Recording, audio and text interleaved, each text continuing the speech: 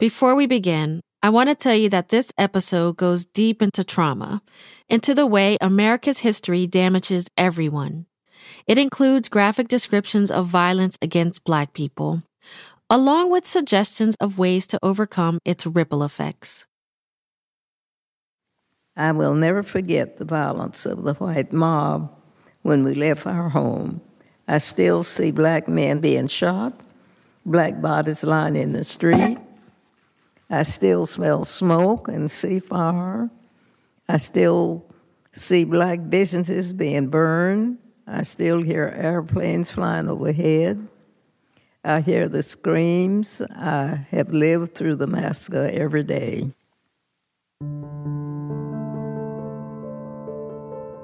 That was Miss Viola Fletcher. She's 107 years old. She was just a little girl at the time of the massacre. And a few weeks ago, she testified in front of a U.S. House subcommittee about what it was like. Our country may forget this history, but I cannot. I will not.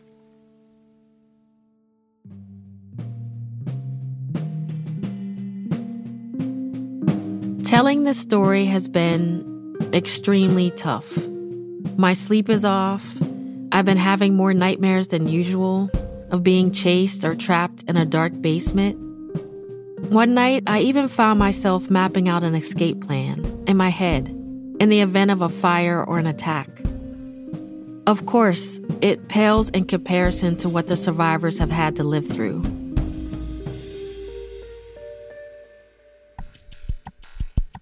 I've talked to so many people in Tulsa. I wanted to understand how the experiences of their grandparents and great-grandparents shaped them. But now I have many more questions about trauma and its impact on our bodies. So for this episode, I'm going to spend the entire time in conversation with a psychotherapist. His name is Resmaa Menakem. One of the first things that I do, especially with Black bodies, is orienting. And that is that the simple act of just looking behind you and finding the exits and the windows and the doors can help you and help your body begin to understand that there's nothing behind me and I can leave whenever I want to. So that's what I would suggest me and you do, and also suggest that the audience does as they're listening. Just take a moment and use your hips when you turn around. Mm-hmm. That's the psoas muscle. The psoas muscle is the part of the body that's responsible for mobilization and immobilization. Mm-hmm. So this idea of just looking, and then just notice if there's just a lessening of something. Not a whole lot, just a little bit. And that's all we're trying to get to. Good breath, good breath, good breath. Yeah, okay. Yeah. This is Blind Spot, Tulsa Burning. The story of a community set on fire and the scars that remain 100 years later. I'm Kalalea. Episode 5, The Body.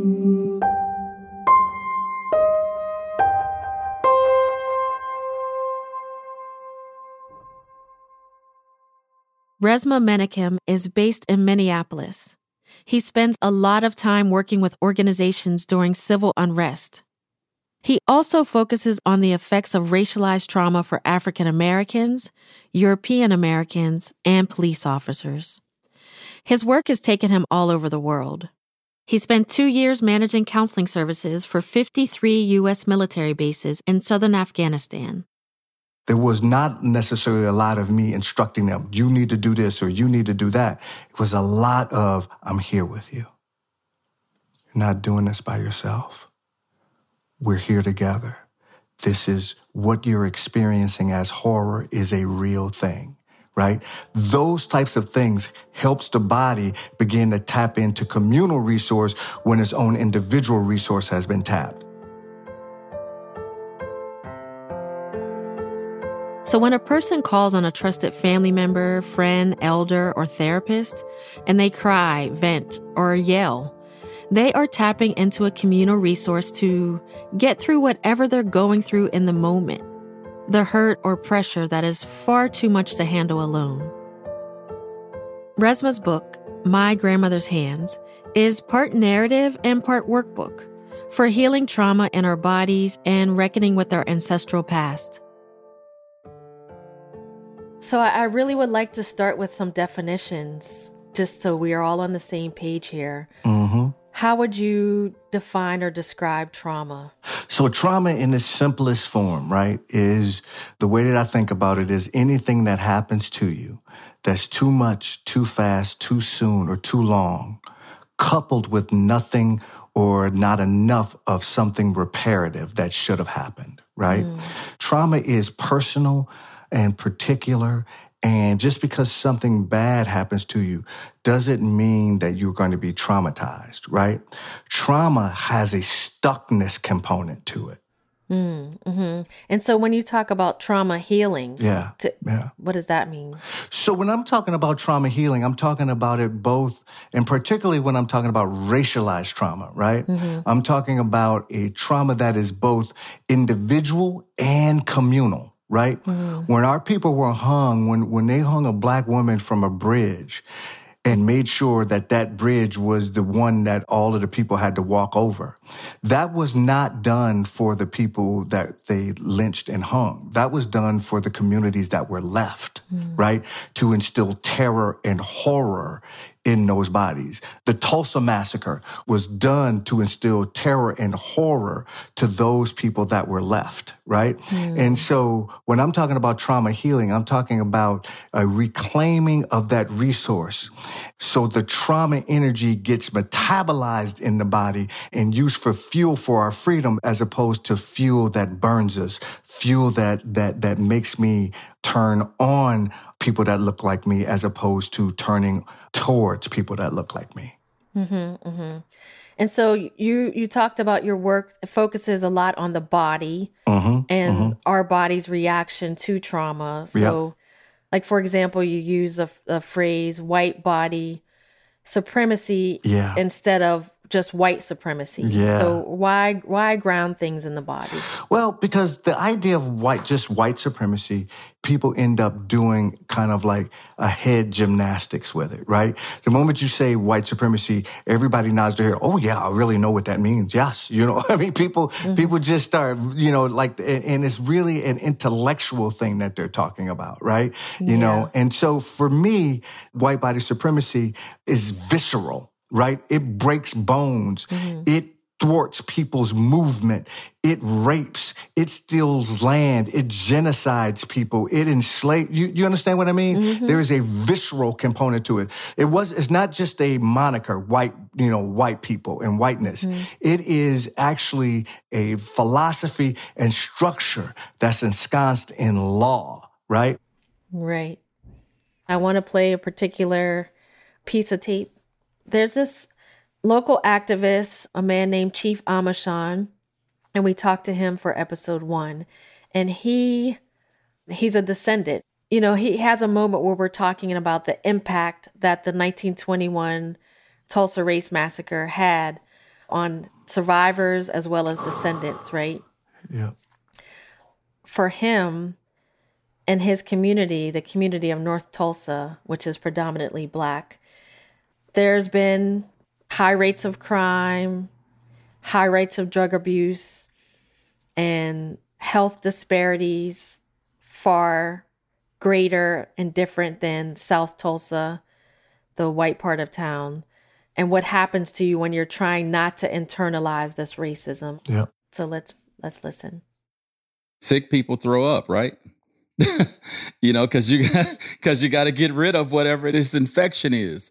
So you find ways to purge. You find ways to excrete something that's evil inside yourself. It doesn't make you evil. It means you're trying to excrete something to eliminate something that is actually evil, right? We're trying to prevent ourselves from totally internalizing racism, internalizing white supremacy. What are you thinking? The piece around ingesting white body supremacy, we already have. Yeah. We ingested it in our mama's womb through epigenetics, right? Mm-hmm. And even though you don't know what it is, you have notions of it. Resmaa borrows an analogy. If you picture the world we live in as a big, vast ocean, you might imagine that white supremacy is a shark. But actually, the culture of white supremacy is the water that surrounds us, the ocean itself, and we are drowning in it. White body supremacy weathers my brain architecture. It weathers my musculoskeletal system, right? This is why that Black women die most often in childbirth and why their babies die. Is because we don't account for the weathering and corrosive effects of dealing in a system that sees me as species, as lower primate. And so for me, the crime and the health disparities and all that stuff, if we don't ask the question, I'm wondering how the Tulsa massacre of my people affected my cortisol levels. And not only that, but then the continued redlining and the continued not having access to economics, all of those pieces that if we don't ask questions like, what are the effects of the Tulsa massacre on its descendants? What might they pass down to their children that their children now only have notions of it because they don't have the context or the healing that should have been done, so the trauma keeps getting passed down? Yeah, so please explain that, how my ancestors, their trauma is passed down to me, how I inherited that trauma. Yeah. How does that happen? So when my mama is raising me, right? And she tells me not to do something, right? That's one way I learned. When my mama said, boy, let me tell you something. When we get in the stove, don't ask for nothing. Right? And I'm looking at her and she goes, you understand what I'm saying? Mm-hmm. I understand what you're saying, ma'am. Yeah. I'm telling you, I'll embarrass your butt up in here. Don't you? Okay? Mm-hmm. That's instruction. That's one way I learned from my mom. Another way I learned from my mom is by what my mama recoils from and what she leans into. Mm-hmm. The things that she takes on and the things that she goes around. Mm-hmm.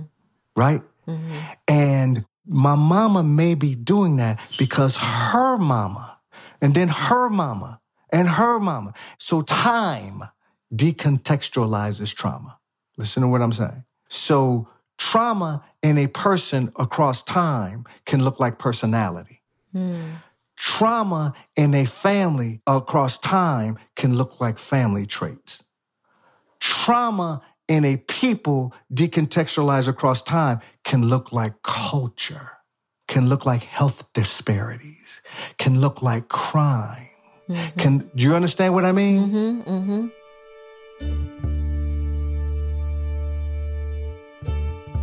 In his work, Resmaa often tells stories based on historical events to get us to truly experience the impact of our behavior now and in the past. I was hoping he could help me understand what's going on in white bodies when they are confronted by race and racial violence. He told me a story that starts out innocently. There's a little boy and a little girl, and they're in their living room, and they're playing. And mom is there cooking. And then you hear a door open in the front. And standing there is a man.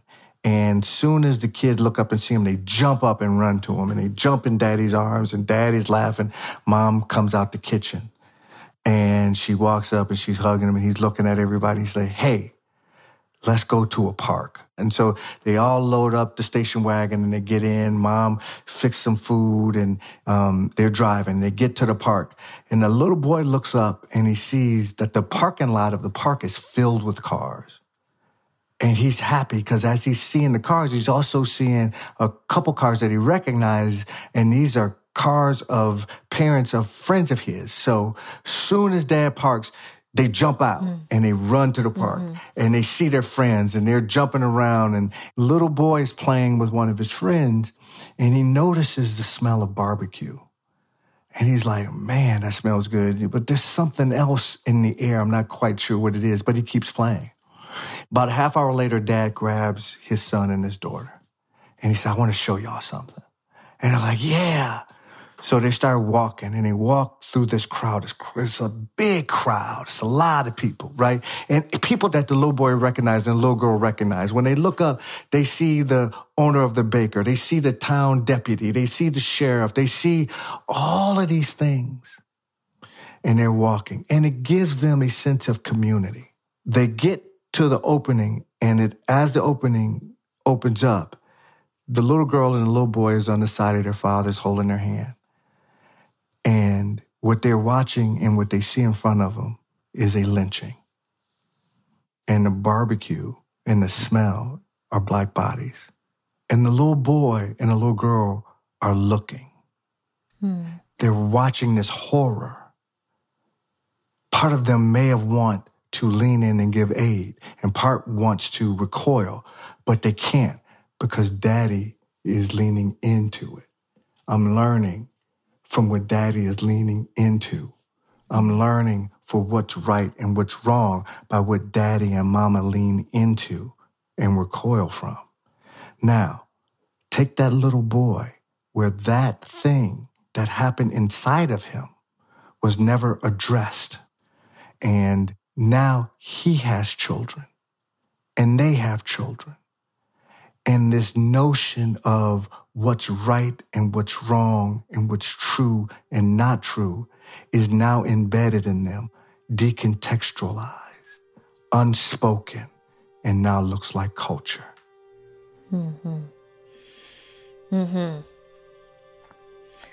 Yes, and that's what we are a part of. That's it. That's the water.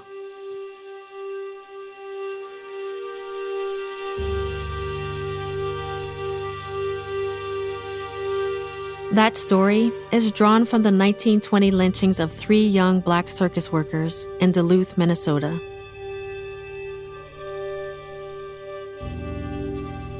I'm talking with psychotherapist Resmaa Menakem. His book is My Grandmother's Hands. Coming up, we'll talk about the impact of living in a culture built on the lie of white superiority. That's next. This is Blind Spot.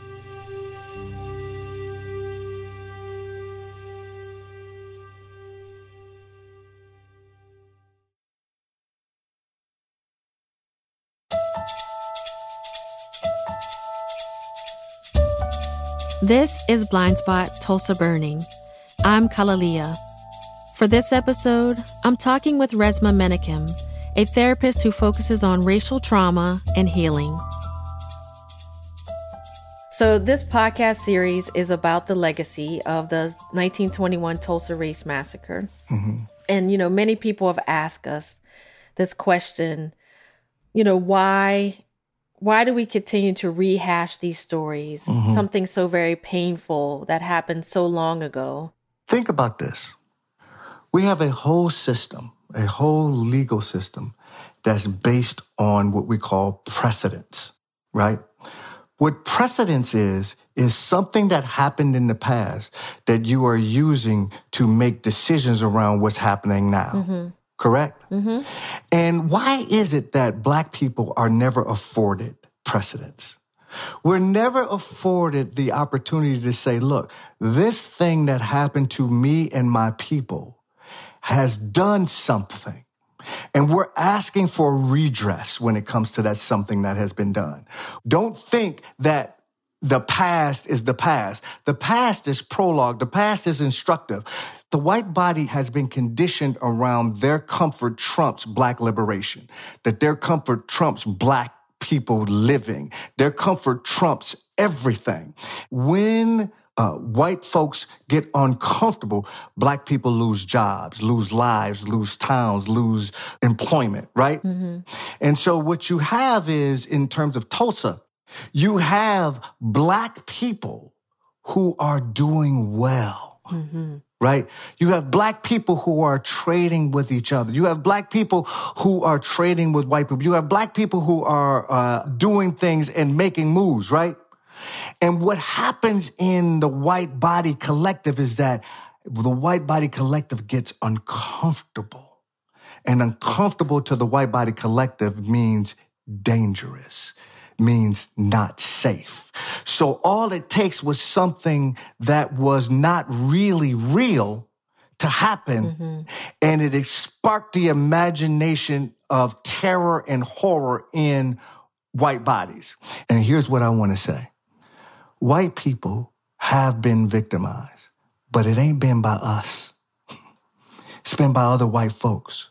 So until white bodies begin to take to task the elite white bodies that are breaking their backs in this structure and directing that on us, until white bodies begin to develop a culture around that, don't tell me what you can't do because you don't have the courage and you haven't dealt with your own moral injury enough to heal from it.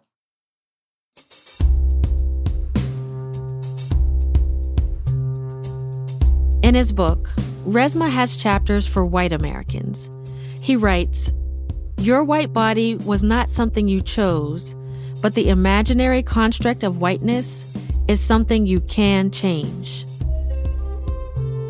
After reading that, I felt both hopeful and concerned, because it often feels that very little has changed. White folks really do not have a collective agility or efficacy when it comes to race. None.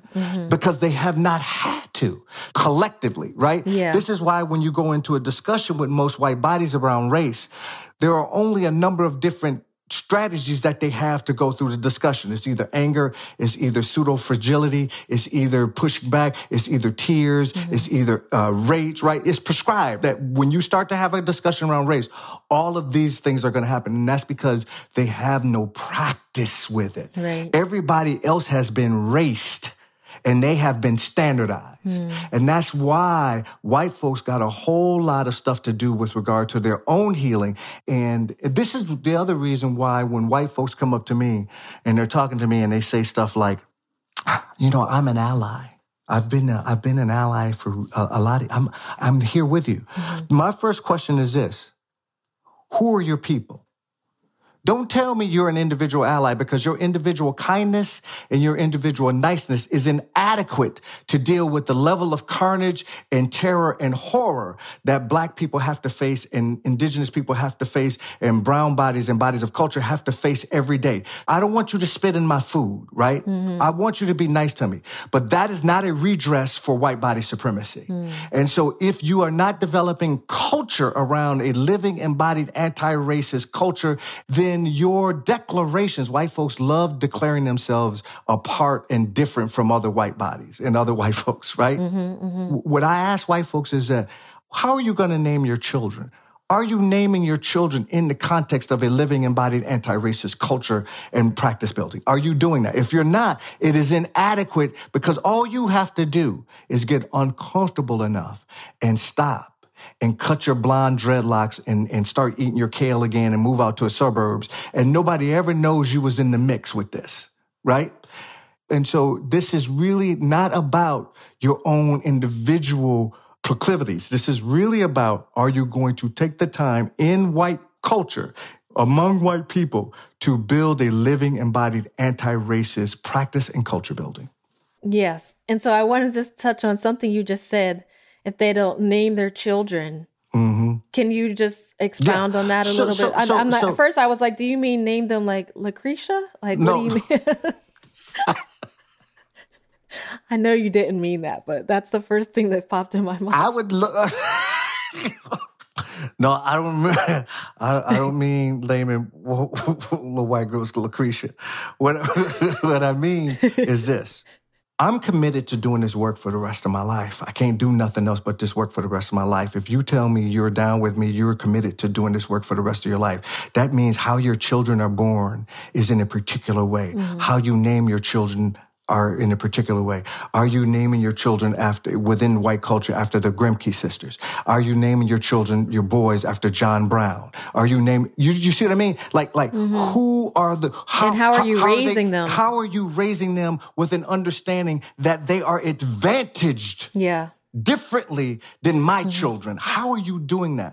That's what I mean. And that's a culture. That is not a strategy. They want to name their babies Lucretia, go right ahead. But that's not what I'm talking about. I'm talking about something much deeper, something more of essence, and something more tied to creation than just strategy.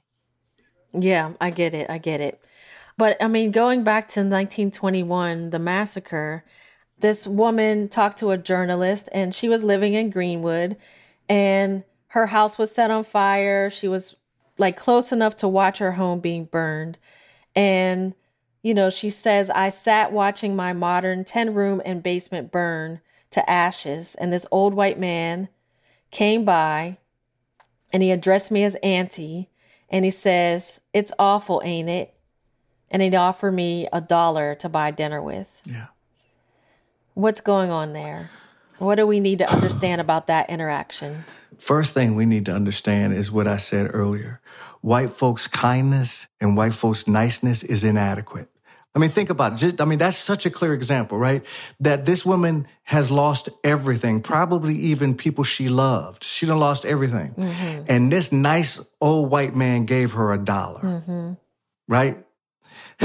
That may be nice, that may be kind, but it is woefully inadequate. What would have been nicer if he would have taken that $1 and bought some ice cream or did something with other white folks so they can develop a living, embodied anti-racist culture so that didn't happen, right? That's the work. The work is not the $1, but he could give $1 and be like, I did a nice thing for auntie. Right? He didn't do anything. What he did was alleviate his own moral complicity. That's what he did. And so for me, this stuff is very clear. White folks' niceness and kindness is a poor substitute for creating a culture that abolishes white body supremacy. And until white folks start doing that, it's just performance. It's performative, and I don't care to participate in it. Yeah. Because what has happened to us and our people is brutal and continues to be brutal. And so I don't believe that Black people that we are the way that we are is because we are trying to fit in better with white folks. I think we are the way we are is because that's how we came here. Yeah. And if that trauma response, you know, if it's as deep as our unconscious being, ourselves, if it's there before we're even coming to this world, and how can we fix it? We fix it by doing what our people have done, right? For 250 years, the white body had full and unfettered access to the Black body. Think about this. It is relatively new that me and you can be talking the way that we're talking on this thing and be somewhat sure that there's probably not a lynch party out here waiting for us, right? That's new, sis. That's really new that we can be doing this, right? For most of our lives, the white body has had full and unfettered access to every part of our bodies. And I think that is a problem for them because when they don't get that deference, something happens to them and they have not examined that as a collective when Black people have their own agency, when Black people have their own sense of being.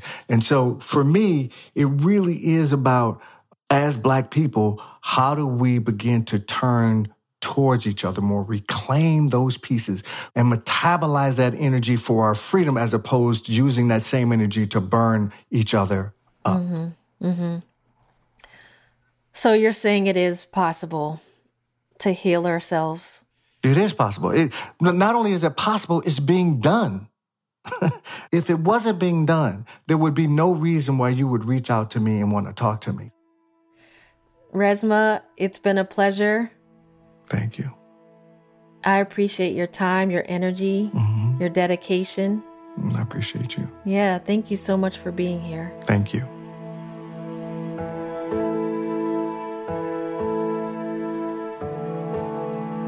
Resmaa Menakem. He's the author of 3 books. His latest is My Grandmother's Hands.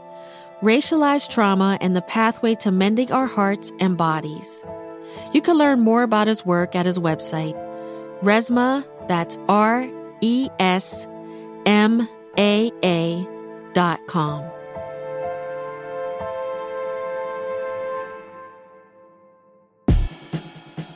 Our next episode is the last in the series. Now that we've heard what led up to the massacre, what do we do, all of us, with that knowledge? If you care about the history of America's Black victims of racial violence, you live in the world differently than if you are indifferent or simply ignorant about it. That's next time on Blind Spot.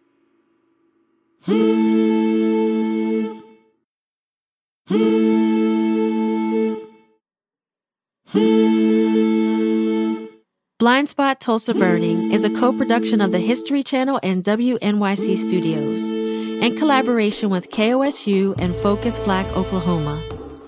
Our team includes Caroline Lester, Alana Casanova Burgess, Joe Plord, Emily Mann, Jenny Lawton, Emily Botine, Quresh Ali Lansana, Bracken Clark, Rachel Hubbard, Anakwa Jemina, Jamie Floyd, and Cheryl Duvall.